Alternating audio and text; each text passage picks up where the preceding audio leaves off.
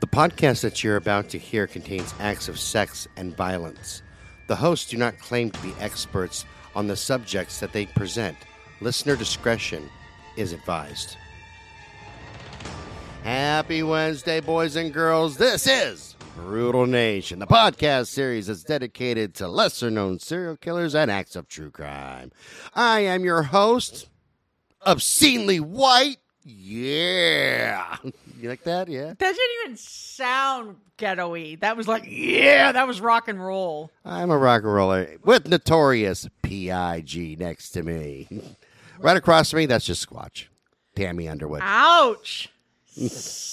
Burn. Dude, why is your shirt not buttoned? Oh. Okay, fine. The illustrious, fantastical Tammy Underwood. Say hi, Tam. Hi, everybody. All right, so you've been teasing me with this one here. I haven't looked it up. You gave me the name of Bible John. Yeah. You can't go wrong with that. Like, seriously, that is just so fucking peculiar that... Bizarre case. Sweet. Yeah. But anyways, yeah, I don't even really have an introduction for this one, except for it's a whodunit. Nobody knows who he really is. There's an idea of who he might be, but nothing's been proven yet. We're gonna start with Patricia's story. Now, and I hate this. I'm gonna hate half this episode because this one happened in 1968. This part. That's pretty close to 69. Yeah, well, one does later. Wait till your mom checks out what I got her for Christmas. She'll be all about the 69. Meow. Mommy, I am so sorry. But 25-year-old Patricia's life was full. She was married to a nice man. She was the mother of a growing toddler. And she was a nurse employed at a hospital located in Glasgow, Scotland. This is all in your favorite area. It is. The Nessie. That's right. She was out there in the loch with a husband and a child looking for Nessie.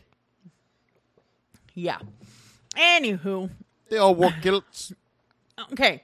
But anyway, so with all that, is it any wonder she was in need of a break? Since her husband was a corporal in the Royal Air Force and stationed in England at the time, she and her young son were living with her parents temporarily, which happens. Yeah. So Patricia's parents had always been happy to babysit their grandson whenever necessary. And so on February 22nd, which is my mom's birthday, by the way, Patricia asked them to look after her son so that she could go out that night. On Thursday nights, the Barrowland Ballroom in town catered to the 25 and older crowd, and she knew some of her friends liked to go there. So she felt that a night out with her friends, dancing, and perhaps some innocent flirting was exactly what she needed. She wanted to get laid. Let's just... Okay, I flirt with everybody. Here's the thing. Men, women, I don't care. Buffaloes. No, we know. But you know, I usually draw the line at under 18, but I used to flirt with a 16-year-old because I got free coffee. Uh-huh. We call you a pedophile. No. Just saying. Cougar. She just wanted to get laid. Let's just call a spade here. You don't know she wanted to cheat on her husband. She just wanted to go dancing. Yeah, bedroom dancing. I don't Not fault everybody her. likes to do the horizontal mambo like you do. I'm not faulting her for it. I'm just saying, man, there's needs. And this is the 60s, free love. Yeah, I don't know free if it was like that over there, but maybe free love in Scotland. She went and found herself a bonny lad and looked under his kilt. They made love in the moonlight while looking for Nessie. on the lock. On the loch. I'm just wondering, is it true that they don't wear underwear under their kilts? I've never looked under a Scotsman's kilt. That's what I heard, but... That's it. Great, I have the hiccups again. Next time I find a Scotsman, I'm going to say, dude... There's one that walks around my town. Ask him. I'm afraid to. Are you letting your schlong hang out there, Scotsman Bill? I have hiccups really bad. And I sound like a pterodactyl when I have my hiccups. Is someone reaching under your kilt and playing with your bagpipes? I am so embarrassed right now. Have you released your bagpipes? Hold on, let me try. I do. I sound... And then there's times when I'm laughing so hard, I sound like a hyena. I go... I know.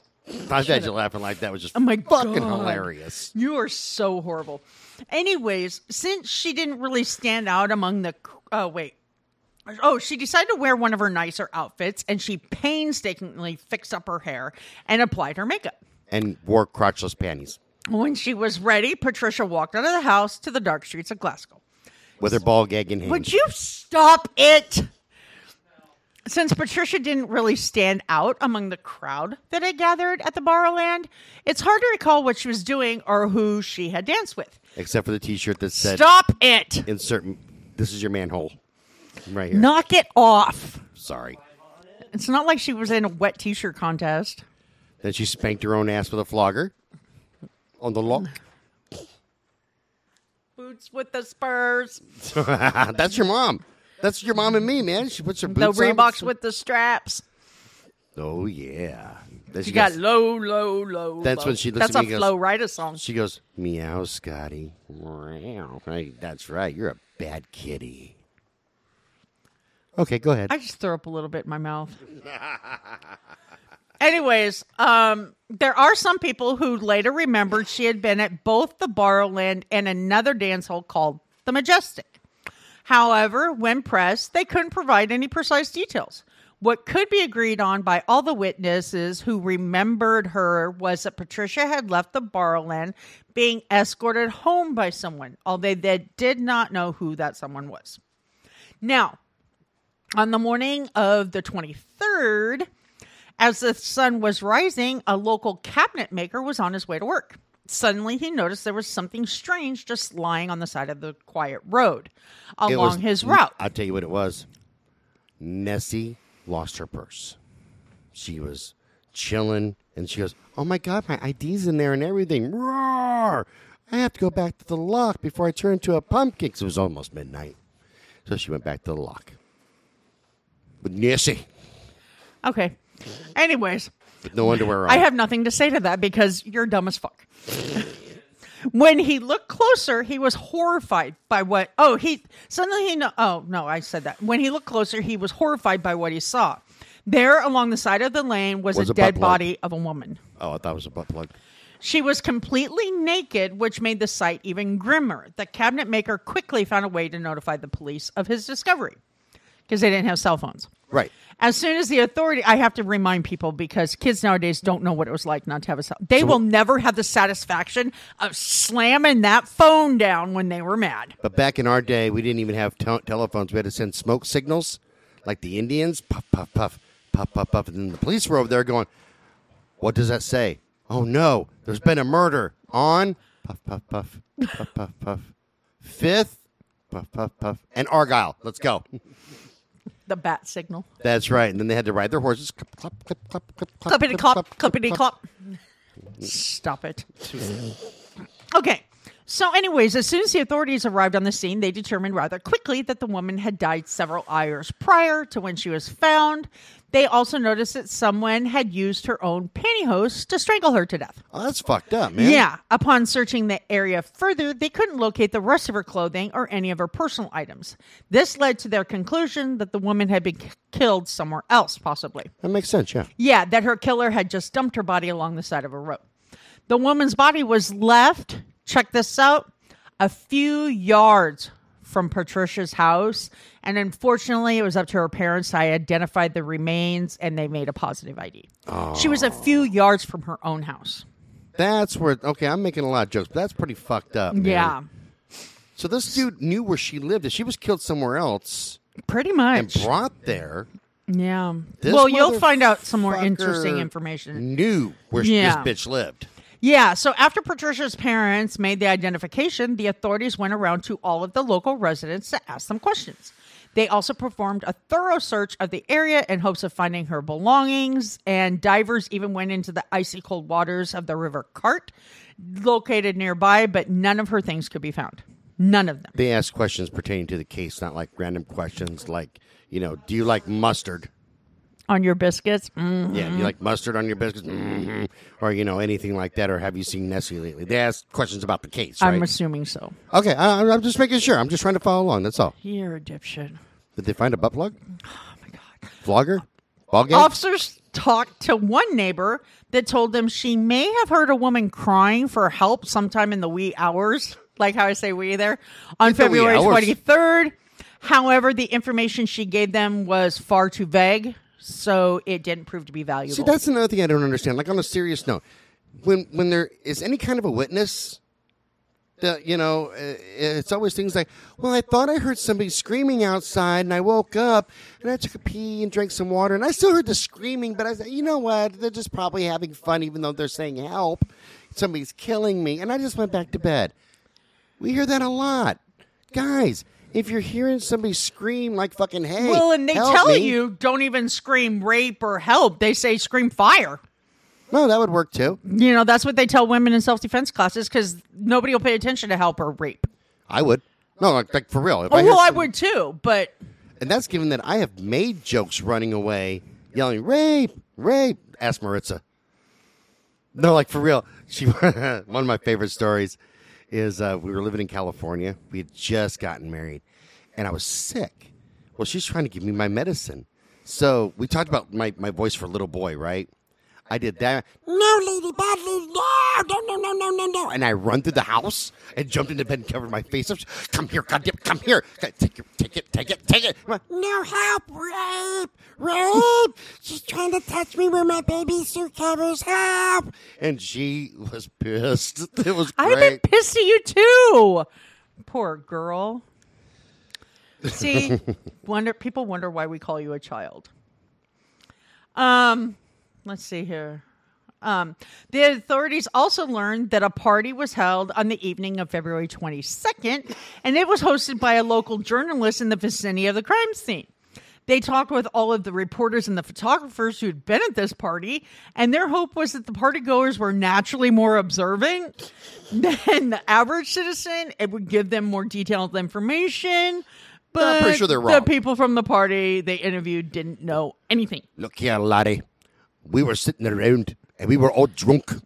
The Guinness. We drank the Guinness. That's actually a Irish beer. It's not even from Scotland. We were getting drunk. And then we talked about Nessie. Is it male or female? We've never seen Nessie's penis, is all I'm saying. Then I noticed that I had to go and rub something out of my kilt. So I ran away, and the breeze tickled my balls. You know what? You are not going to do this whole episode like that, are you? Aye, lass. Aye. Anyways. And the police force even took a photograph of one of their policewomen who looked like Patricia wearing clothes that were similar to the one she had on. And they circulated the photo around the area, hoping it would trigger someone's memory after she... and about noticing Patricia after she left the dance hall. No matter what the law enforcement officials tried to generate leads, the investigation soon hit a wall. However, the detectives soon learned that Glasgow was about to gain a dark, depraved chapter. Now, I'm going to give you a little bit of history on Glasgow because... Aye, lassie. Give us the history. Glasgow, where was I? The origin of the town's name actually derives from a Gaelic phrase meaning green hollow. However, because it used to be pastoral lands everywhere. Shut up. People need to stop making fun of me. Anyways, made up the city by this point had given way to an industrial boom that hit around the River Clyde. Now, eventually Glasgow grew into the bustling metropolis that now claims many cultural gems. I mean, you have like amazing architecture over there because it's like the old style stuff that I would love to go see. Aye, lassie. And a lot of like very prestigious universities and renowned museums. Now, by definition, though, bright lights that shine will cast dark shadows. That theory pertains to Glasgow as much as any other city. I'm going to feature some guy out of Vancouver on Friday. One journalist by the name of Russell Ledbetter wrote an apt description in the newspaper Evening Times when he said the city holds, quote, no shortage of thugs, murderers, villains, and petty thieves.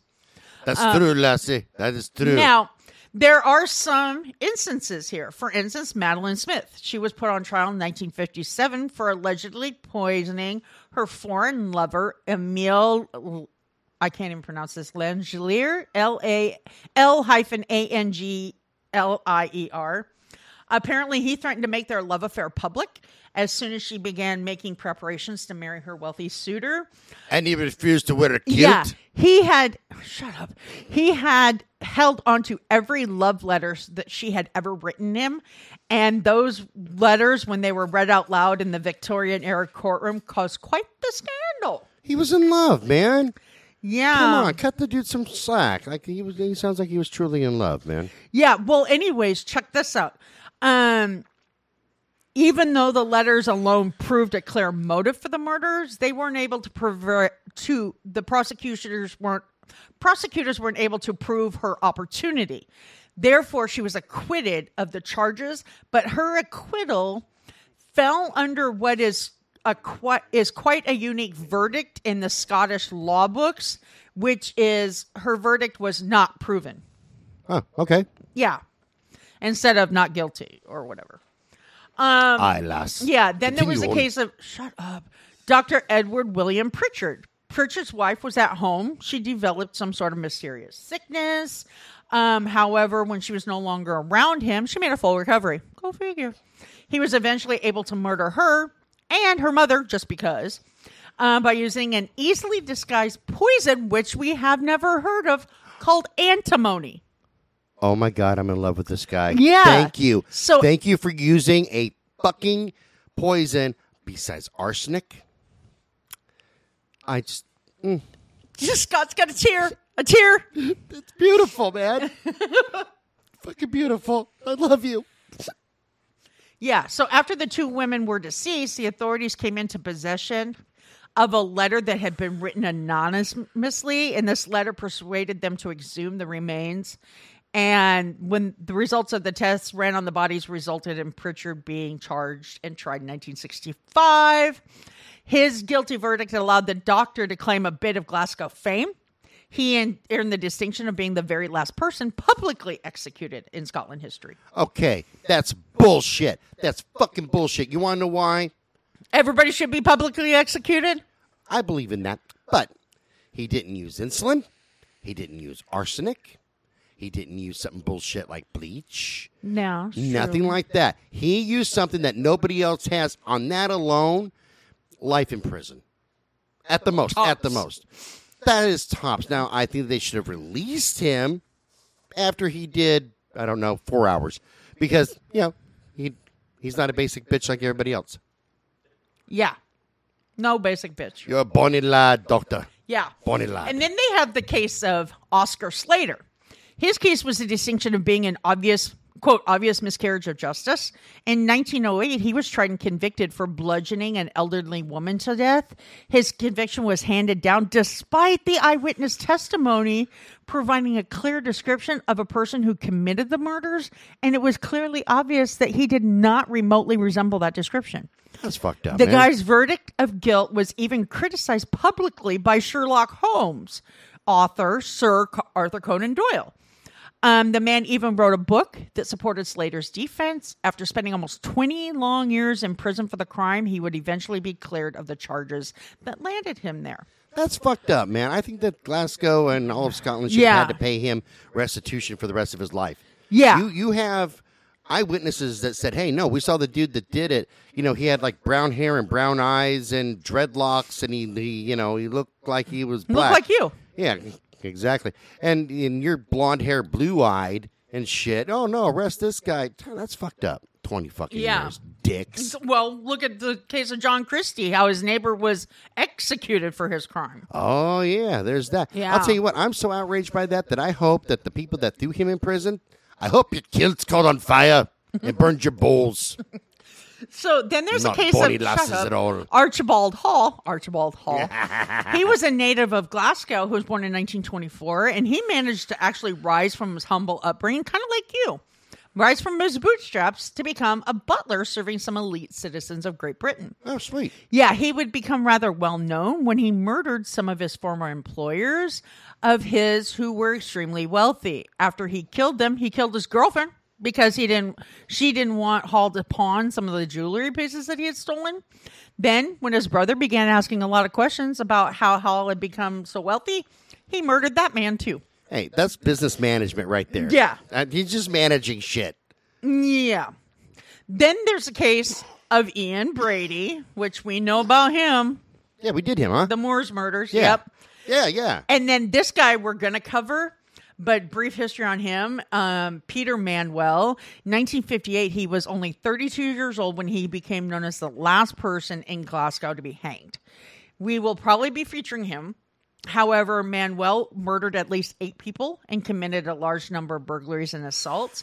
He would be tried many times as an adult and was well known to be a master in providing his own defense during his trials. He even managed to avoid being convicted on more than one occasion. Oh, you don't tell our listeners that. You want to know why? Now, we have smart listeners. If you are listening to our podcast, obviously you're a smart listener, okay? But some of you are going to think you can do it. You know who the fuck you are. You know who you are. Yeah, you're pointing at yourself right now, aren't you? Me? You can't be talking about me. Yeah, yes. No, like that Ron White. What do you mean the fat guy sitting in a beanbag chair eating Cheetos, licking the orange off his fingers right now? Exactly. Yeah, we're talking to you. I'm talking to you. Keep this in mind. A man who provides his own defense in court has a moron as an attorney. Okay? And a shit show for a client. And a shit show for a client. Yeah. Don't fucking do it. Yeah. Jesus, you can't. This is one out of a million people, and he managed to pull it off. You're not going to do it. Okay, Jack Hall? Jesus fucking Christ. Well, during one of his trials, earlier murder trials, he was able, with skilled precision, take the blame off himself and shift it. I said shit. Shift it. He shit all over him. Yeah. To the victim's widower, who was completely innocent. And his argument was so convincing, the widower spent some time in jail under suspicion for committing the murder. Yeah, that's him. That's not you assholes, okay? I'm just saying it's not you. You want to know why I say that? Because somebody's going to fucking do their own defense, and they're going to come back, well, I was listening to Brutal Nation, and they said that I could probably do it. No, we did not say that. No, we did not say that. Matter of fact, I'm telling you the opposite, because obviously, yes, you. Don't look. And we just said in the 2 episodes ago, sit down and shut the fuck up. Right. That's all you got to do, man. Now, and I know you're looking at it, he can't be talking about, yeah, no, I'm directly talking to you, dude. Right? Yes, you. Yes. Yes, I know you're pointing at yourself. You. Don't fucking do it. You ain't that smart. You might think you are, but you're not. Just trying to help you out there, fucktard. Yeah, well, you'll love this guy. Manuel's sociopathic behavior developed into pure audacity over the years. He took the lives of a family of 3 during the 1957-1958 holiday season. After he left the dead bodies of his victims laying around the house, he left. However, he returned several times over the series of several days so he could relax. On his return trips, he would eat the family's holiday leftovers, and he drove around in their car. He was even nice enough to give the family's cat some food each time he came over. That's nice of him. Yeah. Don't let the cat die. Yeah. Starve to death. That's fucked up. Yeah. Be nice to animals. Well, you know, just when people of Glasgow thought they could breathe a sigh of relief, no, 10 years later, it starts happening again. Shit. I don't even want to say this woman's name. Oh, why is that? She is a white girl. I have to say that ahead of time. Are you sure she's white? Yes, I've seen pictures of all 3 of them. Okay. Yes, I'm pretty sure. She's straight out of Compton? No. Approximately 1.5 years after Patricia's remains were discovered, very close to her parents' house, the majority of the town had all but forgotten her. That she had been brutally murdered. Most didn't even think about the case at all. As a matter of fact, my God, Lord help me. I can't even get around this. Yes. 32-year-old Jemima That's no way. I know you saw pictures. That's not a white girl. I'm pretty sure she is. Look it up. Yeah, they showed you pictures of a white girl. She was from Scotland, though. Okay, but let me explain something. Okay, if you hear a name like Thaddeus or Aiden or Chance, those are very white names. Like automatically, you sit there and go, "That's a white motherfucker right there." If you hear a name like Jerome or Jemima, We did a Jerome Brutus who was very white. he's the exception to the rule. He's got He's black as in him. white as you are. But when you hear names like that, or you hear something like, I don't know, Enchilada Jones Jemima. and Jemima, you go, no, that's distinctly not white. I'm not saying that they're black. I'm saying that they're distinctly not white. Just saying. You're bad. Nope, I'm just factual. No, you're bad. I'm homofactual. Facts at home. Anyways, she had 3 children, and she wasn't even thinking about Patricia's murder anymore. And this is even worse. On August 16th, 1969, she was anticipating her plans to go out later in the evening. She dropped her kids off at her sister Margaret's house while she went to the Barrowland Ballroom. And she used to pick on her hair so her fro would be nice and big. Yeah, hang on. Oh, no. There's another missing man in Washington County. Man or man? Man. Man? Missing, endangered man. I'm Lake County. endangered. You guys are bad. Why do you guys do stuff? So anyhow, Anyway. Jemima used to pick on her fro, No, but you'll put see. on an ashiki.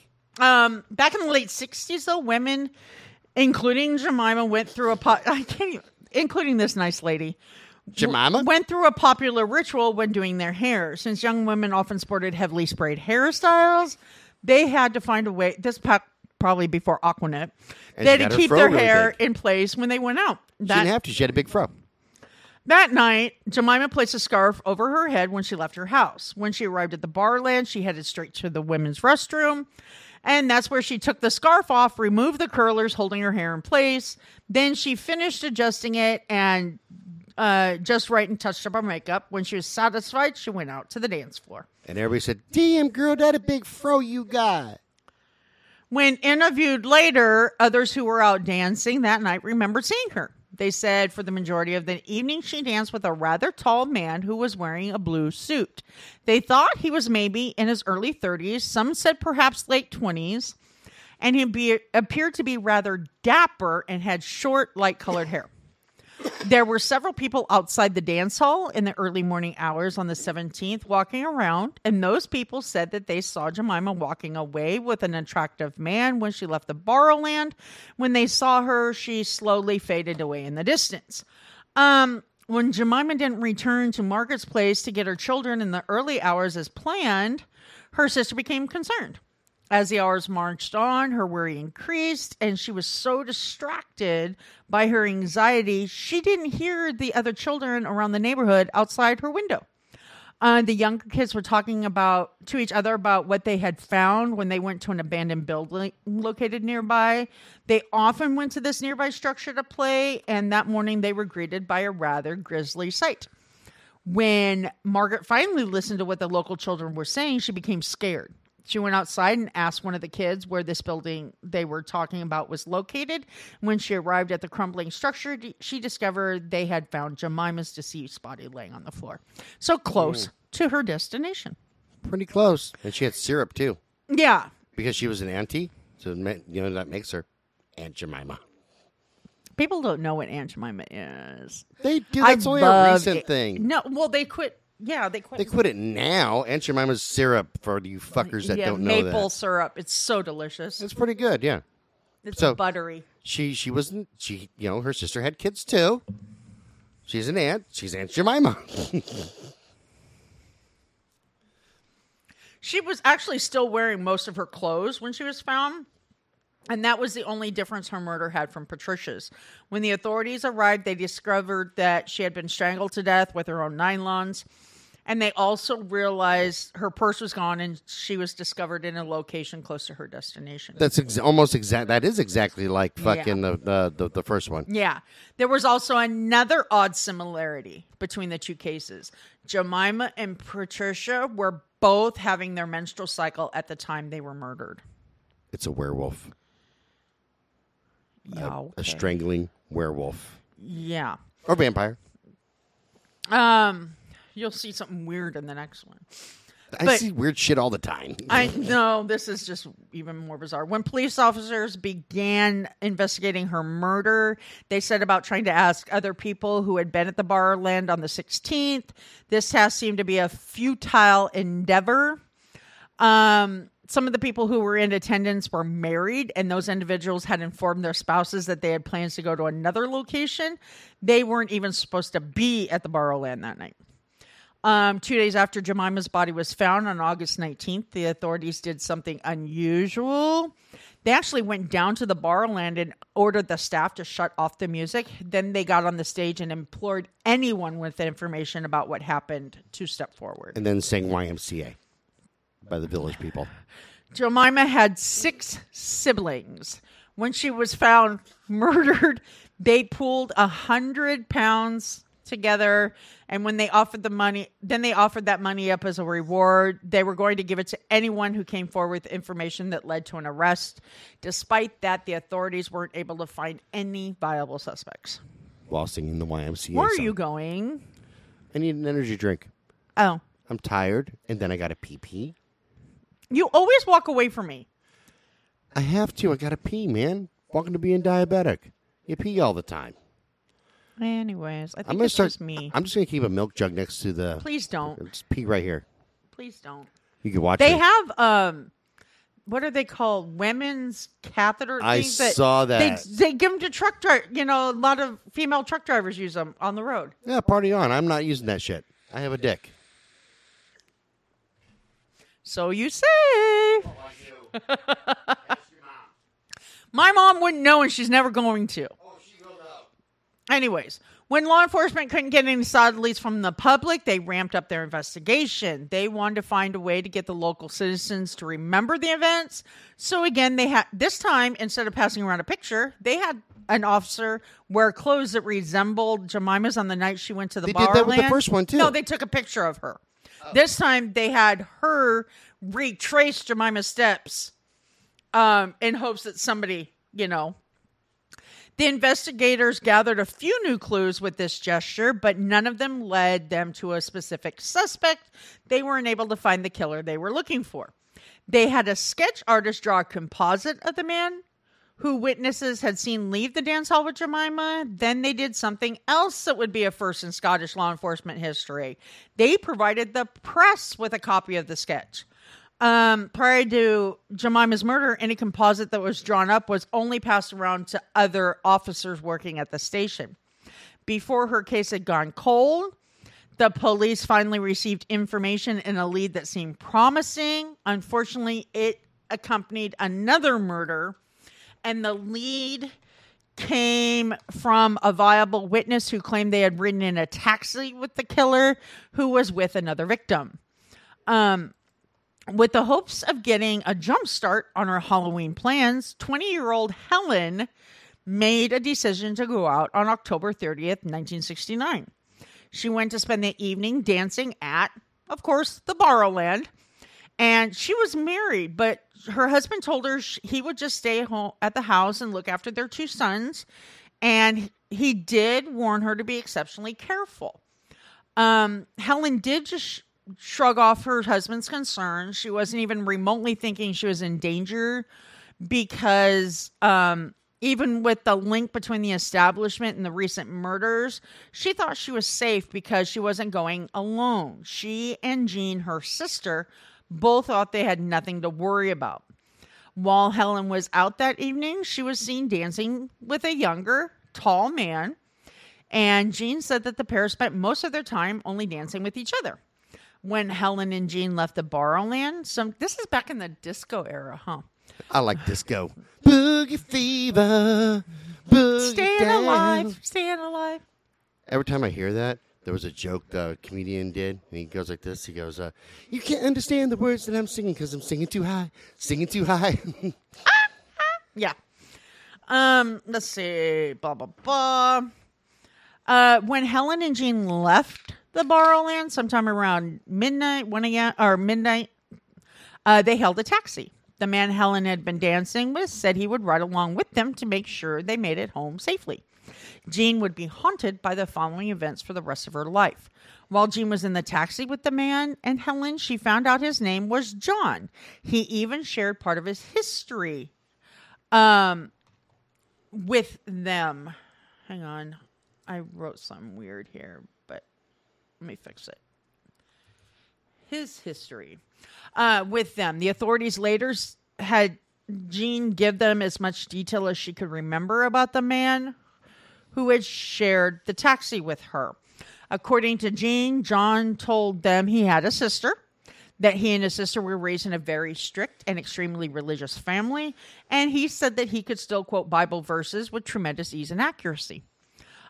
She also remembered that John talked about playing golf of course, Scotland. According to him, Everybody plays golf in Scotland. His golf playing was rather poor in comparison to his cousins. After all, his cousin had hit a hole-in-one a few days before that. Jean couldn't remember anything remarkable happening on her ride in the taxi, according to a couple of articles. According to her recollections, Helen had dropped her off at home. Then she stood on the curb and watched as the taxi carrying her sister and the man disappeared during the early morning hour on October 31st.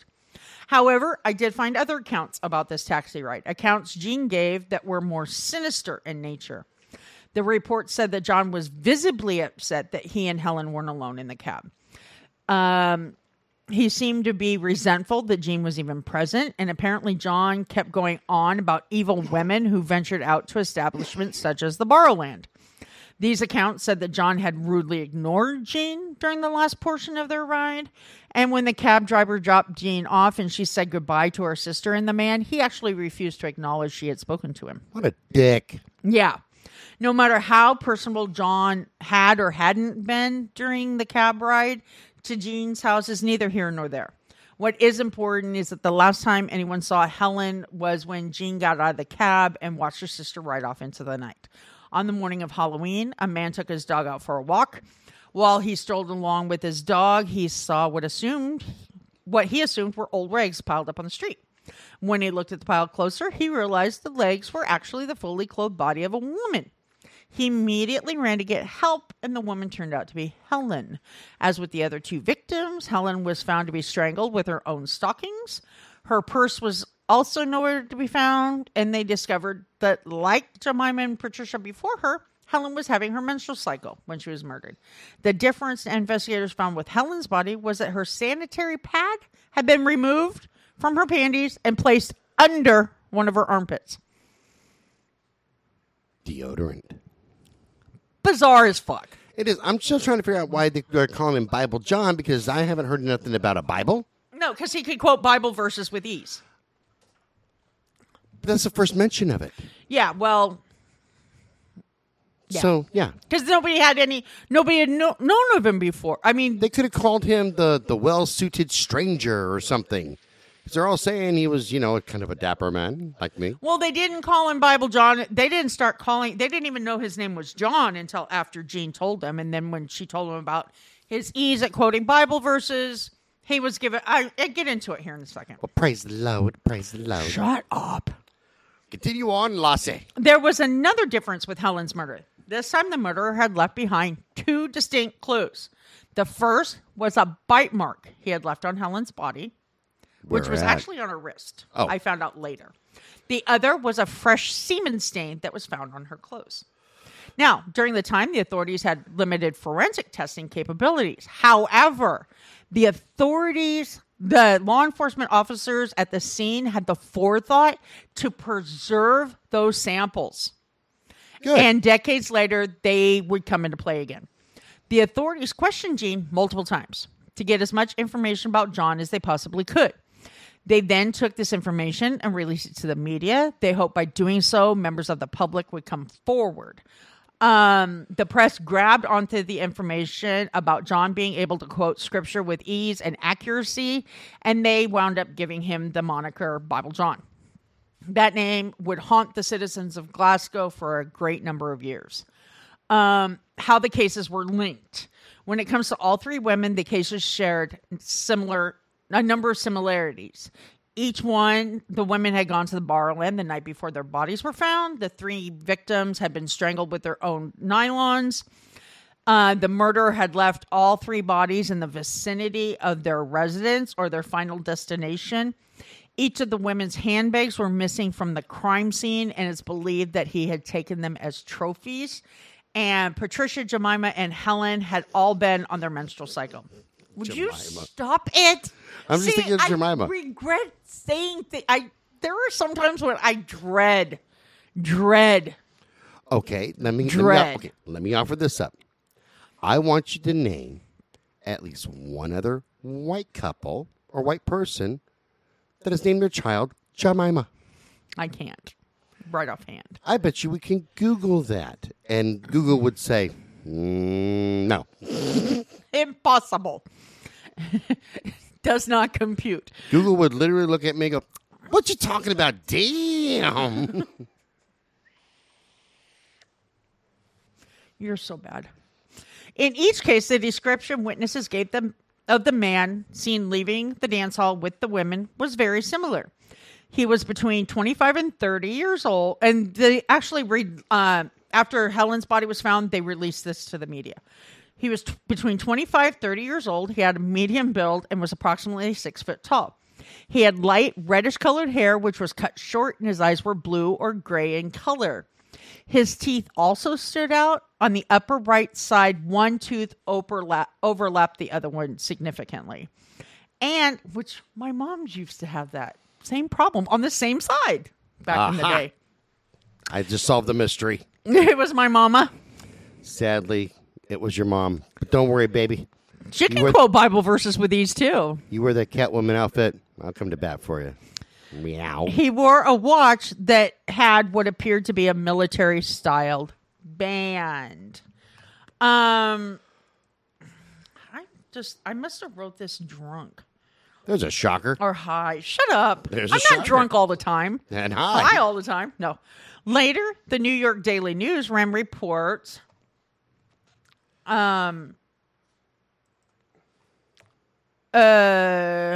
stating the lead investigator for the murder cases had come forward claiming that Bible John was a product of the media, that the media had created the story and the authorities did not believe the three women were murdered by the same man. However, those reports seem to contradict what is well known about the police investigation. The reports following Helen's murder strongly suggest that the Glasgow authorities believed all three were linked. The connections they found spurred the largest police investigation in the history of the Glasgow Police Department. In fact, it was the biggest investigation the cities of Glasgow had ever witnessed. A student at the Glasgow school, this part's funny, School of Art drew a color portrait using the descriptions witnesses had given to the authorities, and the student then created copies that were passed around Glasgow. The portrait brought about a comical event that surrounded the investigation. When one of the witnesses was being questioned, the individual suggested that Bible John's hair was similar in color to a dog that they had just saw passing by. When the witness said this, the officers ran through the city streets chasing this scared little puppy. The officers managed to corner the animal, at which time they cut off a lock of its hair and gave it to the artist creating the rendering. Oh my God, that's messed up, man. That poor little puppy. Could you imagine? Jesus Christ. All these well, and then I keep thinking of the Keystone Cops, the silent movies. No shit, chasing, yeah. So when the color portrait was created, the authorities received upwards of 4,000 tips from the public. All of the witnesses reported that they had seen or they knew who the man depicted in the picture was. And one major complaint from a scared dog. poor puppy was traumatized. I was traumatized and attacked by the police for no reason. For no reason. I was at all. profiled. I was profiled Because of my hair color. They tackled me and they took a lock of my hair. They could have asked. I would have given it to them. I'm shedding. Yeah. So since so many people had come forward saying that they either knew, they had seen or knew who this guy was, the men who resembled the portrait in any way were issued cards from the authorities. In the event another law enforcement official approached them, all they had to do was produce the card to show they had been cleared up. They did that with that one in Sacramento or San Francisco with the Soul Brothers and when yeah. God damn it! I can't remember who the fuck that was. The Doodler? No, it wasn't the Doodler. It was one that I did. Oh, the Zebra. The Zebra Killer. Yeah. So okay, I The thought black that was, and yellow. No, I'm kidding. yeah, except that here it was black and black folks, and then over there it was like people that had hair like a dog. Could you imagine? Here's my question: I wonder if they gave that dog a card, so he profiled the cops. Stop right there. He's like, oh, whoa, hold on. Look, right here. No, they just have to show the bald patch. See this bald patch? I've got the card. My name is Fluffy McFlufferson, and they've already got me, okay? Just back Scrooge the fuck McScott. off. Just back the fuck off there, all right? God damn. Like, you don't have to attack me again. You want hair? Do you need more hair? Don't pull it out. I'm shedding. I'll give you all you want, Poor man. puppy. During this time, Helen's husband released a statement imploring the killer to surrender. It's even said that he offered a reward for information leading to an arrest and conviction. And those reports say that the reward he was willing to pay would have been the majority of what he had in his savings. So, It's understandable. yeah. In another... I have a question. Did Jemima's family offer up anything? Yeah, Jemima had 6 siblings that offered up a £100 that was reward. it. Yeah. And some maple syrup. Fuck off. This was buttery. Not from Vermont. In another desperate bid to generate leads from the public, the BBC aired their version of Unsolved Mysteries. They wanted to recreate the last night Helen was seen alive and what may have transpired between her and Bible John.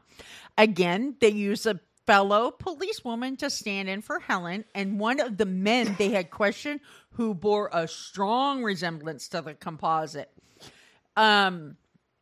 However, that episode barely generated a few leads. Sometime after Helen was murdered, a gentleman contacted law enforcement with a potential lead. He said he was riding on a bus that was virtually empty early Halloween morning. At one stop, a younger male boarded the bus, and he was really tore up with messy hair and scratches all over his face. This passenger got off the bus on Gray Street, and when officers searched around that area for anybody matching Bible John's description, they found nothing. Okay, hold on. That is once again profiling, because that shit has happened to me. What? You got on the bus all disheveled? Looked all disheveled. I had scratches all over me. When I had hair, my hair was all fucked up. Because apparently when you try to, pet a pack of wild dogs... Or a stray cat. Or a stray cat, because you think that you're the pussy whisperer, you get scratches and bit. Then chewed on. Kind of a lot. Oh, I know what you all thought. This was going to be one of my sex jokes, huh? No. I jump out of moving cars for puppies. You have no freaking idea. He does. He slams on the brakes of his semi to save a dog. Oh, I would. I'll wreck the truck. I don't care. Yeah. Well, just to pet the puppy, not to save it. Shit, yeah. Yeah. I told you a story about scaring that dude with the 3 puppies in Hood River. Yeah, poor guy. They were puppies, though. They were so cute. I love puppies. You were such a child. I am, and I love puppies. Yeah. So the authorities were actually dealing with an overwhelming level of public response. To put it in perspective, at one point, they had more than 100 officials following up on leads in the case, and there were that many officials because they had collected upwards of 50,000 statements. Holy shit. Investigators also set about questioning all of the city's bus drivers and local cab drivers. While most of the police officials were taking statements and questioning public transportation workers, younger police officers were going undercover. They would go to the Barrowland acting like they were out for a fun night of dancing, and the whole time they scanned the crowds looking for anyone that matched the description Jean had given them. With the description, investigators also turned part of the focus of the investigation on local armed forces and even fellow law enforcement officials because of his cropped hair. Well, that actually makes sense because remember I did the one on that cop that was killing girls in Russia. Yeah. And I'd have to look up the name, but it was one of our earlier episodes. I think it was probably, I don't know, probably in the 30s or 40s. Yeah. Part of our episodes. It was actually in like 80s or 90s, but yeah, I think we were on episode like 30 or 40 or something bullshit. Yeah, like that. no, I remember. So, in an attempt to leave no stone unturned, some law enforcement officers went around to area dentists. They were hoping one of them had information about a male patient with the specific tooth overlap they were looking for. They also went around to all of the golf courses all over the country. They were trying to see if one of them had a lead on the story Bible John had told Jean about his cousin getting a hole-in-one. In an effort to aid the authorities in their investigation, one of the local newspaper offices sought the help of a Dutch psychic. This psychic had been used in other cases and had proven to be helpful in the past. The psychic was only told what Helen's name was, her age, and where her body was discovered. After that, the psychic drew a very detailed map of a local neighborhood. However, when officers went out and searched the area, nothing turned up. Sometime in the mid-70s, back before they had criminal profiling, a local psychiatrist in town developed somewhat of a profile. He stated that Bible John would try to appear as if he were friendly, but he would come across as rather prudish. The psychiatrist also stated that the suspect they were looking for would tend to go see movies alone, and the person they were looking for would read books on topics that centered on anything from sorcery to Third Reich Nazism. It's a pretty fucking broad spectrum. That's what I said. Might as Jesus. well just say from Okay. A to Z. The guy you're looking for either has brown hair or blonde, Or bald. or he could be bald, could be short, it could be long. He has eyes. He definitely has eyes. He could be fat. He could be thin. He reads anything from he reads books specifically that are cookbooks, but it could be about space travel. We don't know. Yeah, you didn't give a profile, dude. You just gave random fucking guesses. Like seriously, you might as well just put up descriptions on the wall. Like astronaut ice cream. That shit's good. Astronaut ice cream? What? You've never had astronaut ice cream? No, I've never. It even is heard like of it. freeze-dried Neapolitan ice cream. It is so... It's just like... It's like you put it in your mouth and it kind of melts. Like nougat. Oh, okay. Kind of, Delicious. I love it. Yeah, groovy. Yeah. Let me sniff away. Good, because I farted. Oh! Nasty, Scott! How's my ass smell? Can't smell it. That's all I can smell is this last piece of bacon I'm eating. I'm Stop leaving it. for- Jean herself had to go down to the area police stations over 250 times to view lineups. Each time she went in, she wasn't able to make a positive ID of Bible John. Even though the investigation marched on, police weren't able to make any arrests. As the new decade dawned, Bible John and the 3 women he murdered faded in the minds of the Glasgow citizens. Now, Patricia, Jemima, and Helen were the only victims the authorities linked to Bible John. However, some have theorized that he committed other murders as well. For example, there was one woman murdered in 1977 that brought Bible John back into the spotlight. She had been out one night at a dance hall in Glasgow. The next morning, her remains were discovered and she had been strangled to death. Her purse was also nowhere to be found. Was she strangled with her pantyhose or stockings? Yeah. Okay. Yeah, I think so. In the early stages of that investigation, a man known only as John M. was an original suspect, and police officers hauled him into the station and brought Jean in to see if she could pick him out of a lineup. He resembled the composite so much that as time passed and the cases grew cold, John M. was still thought as the prime suspect. Investigators later years continued to keep his name at the top of their suspect list, even after sometime in 1980 when he committed suicide. Now we have the dawn of DNA technology. When the murders were committed in the late 60s, DNA wasn't even on the brink of reaching its potential. However, by the time the late 90s dawned, forensic criminology had far surpassed what anybody had dreamed of. And with the dawn of DNA technology, police officials in Glasgow decided to test the bite mark they had found on Helen's body. They were also eager to test the sperm stain. They were looking to see if the DNA was a possible match to their prime suspect, John M. When they tested the sample against one of his siblings, the results were inconclusive. So law enforcement did the next step, and they submitted a request to the court to exhume his body. They received the exhumation order in February 96. Glasgow University's Marie Cassidy was assigned to supervise the process, and she was the one in charge of taking DNA samples to test them for comparison. Now, at the time, she told a reporter for the Daily Record that the test, quote, will leave no doubt whether this is Bible John or not. She was so confident in the test she would be overseeing that she went on to say, quote, if DNA testing has been around in the days of Jack the Ripper, things would have been very different, which I agree with that statement. Yeah, totally, because, they didn't know that we didn't have DNA testing back then, so that... You have a stray whisker going now. I know. On the other side. There you go. Jack the Ripper fucking probably left DNA everywhere. Well, it's believed Jack the Ripper was actually a woman. Or was royalty. I've heard that one. Yeah, I've heard that one too. I've also heard Are you going to, wrote... put bees in that now? I am. That's my plan. That's why it's so long. Or wrote medical journals. They had a guy that was suspected who used to write medical journals. They believe that the Black Dahlia murder was committed by Dr. Two. Well, she was like cut in half so precisely. You're doing this? I thought you meant she had big boobs. This way. Shut up. She had huge chuds, man. That would be this. Kind of like your mom? No, my mom does not have big boobs like that. Let me find out. No. Wow. Thank you, Jake.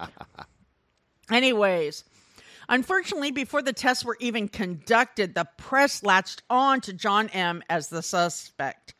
They saturated the media coverage all around Scotland with his name, which we saw this in the Danny Rawling case where they did that kid.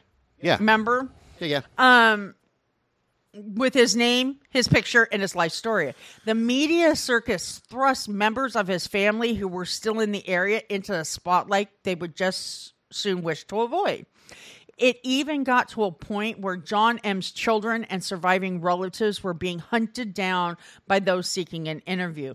All this before the DNA test had even been But done. we see that with the media a lot. They'll pick we do. They latch on to shit. Let's call our guy John Smith, okay? Mm-hmm. They get a little bit of a hint like, hey, we think this guy John Smith might be the one who robbed this house. Right.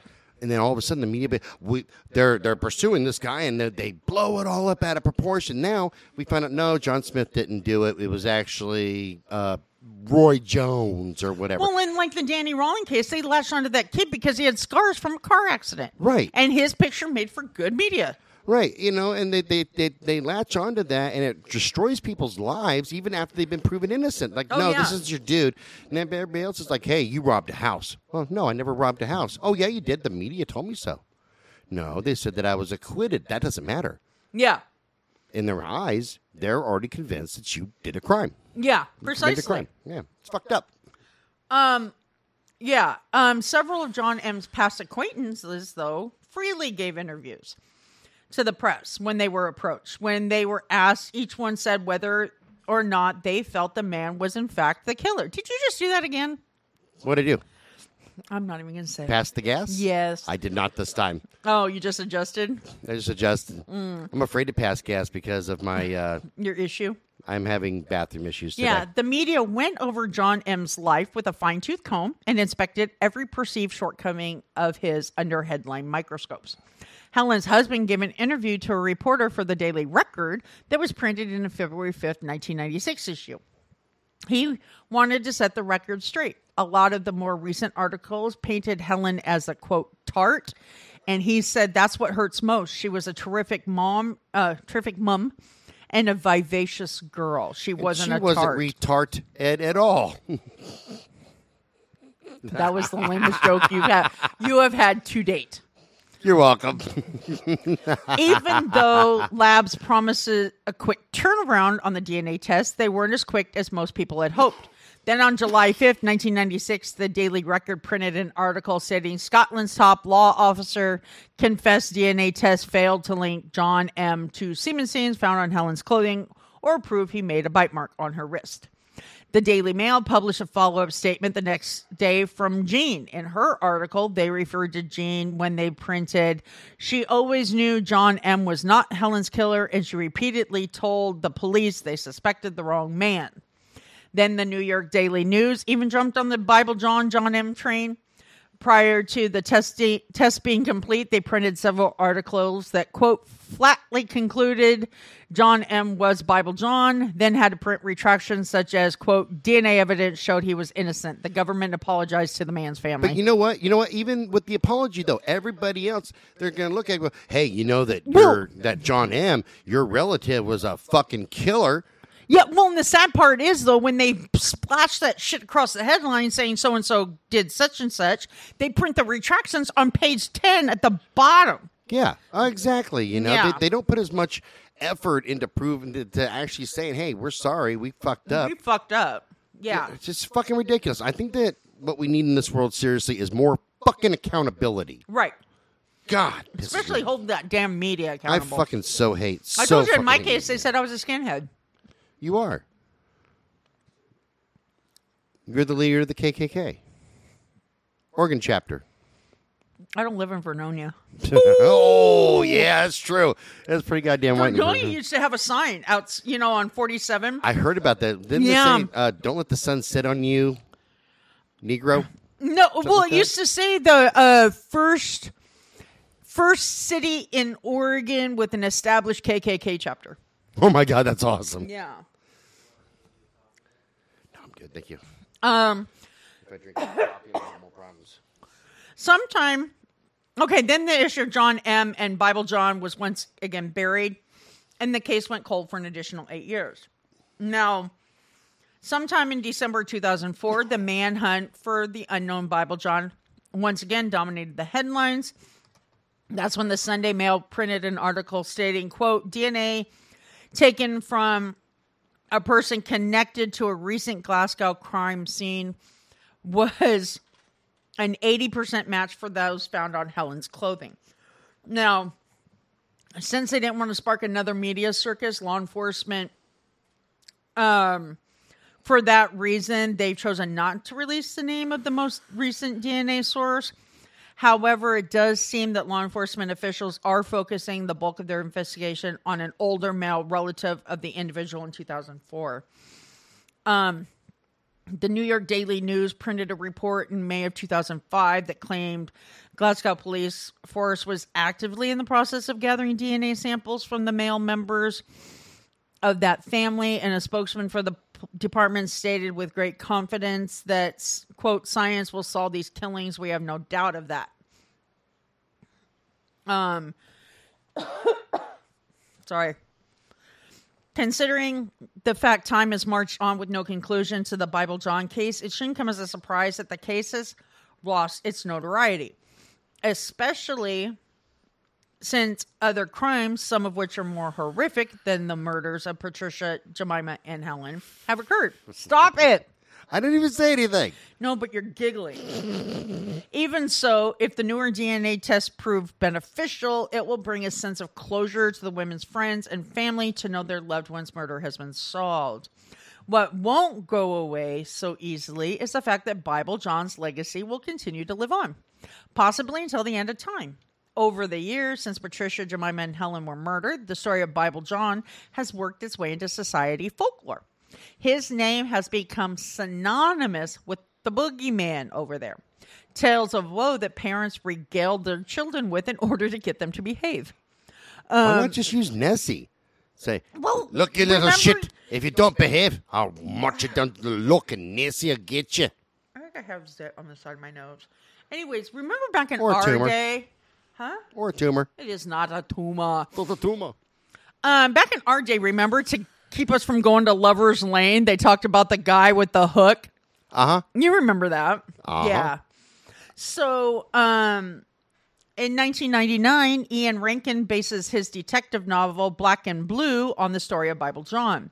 And Shane McGowan, a popular singer-songwriter, have you heard of him? No. Oh, he's over there. Said that he is planning to release a song inspired by the murderer to be included on his new album. Now, since I know you're all wanting to know what happened to the Barrowland Ballroom in light of the events in the late 60s, right? You've been asking that. Yeah, okay, let's go with that. Shut up. I'm over here just masturbating, I know you are. thinking about Jemima. And not Joe Mama. That was horrible. That's like the worst. That's the worst dad joke ever. That was worse than your dad joke. That was. I think I You I won. got it. Okay, It's cool. bugging me. Anyways, it seems that as if the establishment is the only survivor of Bible John's murder spree. Despite the bad publicity it garnered with its association with the killings, it is alive and kicking today. According to its website, it still boasts to be, quote, the best rock venue in Scotland. Oh, sweet. Yeah, so no worse for the wear. No worse for the wear. Probably like the Cecil Hotel. I wonder if it has a dress code. You have to come in wearing your kilt and no underwears. Yes. Good night, everybody. Good night and God bless. Okay, no, that's all I have for Bible John. All right. Well, I will say this. People think that the suspect's name is Peter Tobin, but like I said, Bible that Peter? has not been confirmed. Play with you, Peter? What? But that makes no sense. Why would he say his name was John if his name was Peter? Why wouldn't he? Think about it, man. You yeah. want to stay on the down low? You want to keep on fucking leaving Killing. semen stains and killing people? Hunting down people with fucking names like Jemima? Good night, Scott. I love that look of disgust. Brings me such joy and happiness. All right. I have nothing. Nothing. Remember, you can send us an email. And I'm probably going to get some hate mail over this one, too. Probably. No, you're going to get some hate mail over tomorrow's. Oh, yeah. No, definitely. Because tomorrow I'm going to have Dieter introduce it. Oh, great. Dieter is very controversial. A little bit, yeah. Remember, you can send us an email at brutalnation@twistedbluellc.com. Check out the website at www.twistedbluellc.com. Click on that Amazon link. It helps the show and doesn't cost you a penny extra. Look for our blogs wherever you get your blogs at. We prefer Medium and Crime Beat that's on Medium. I use them, and so does Tammy quite a bit.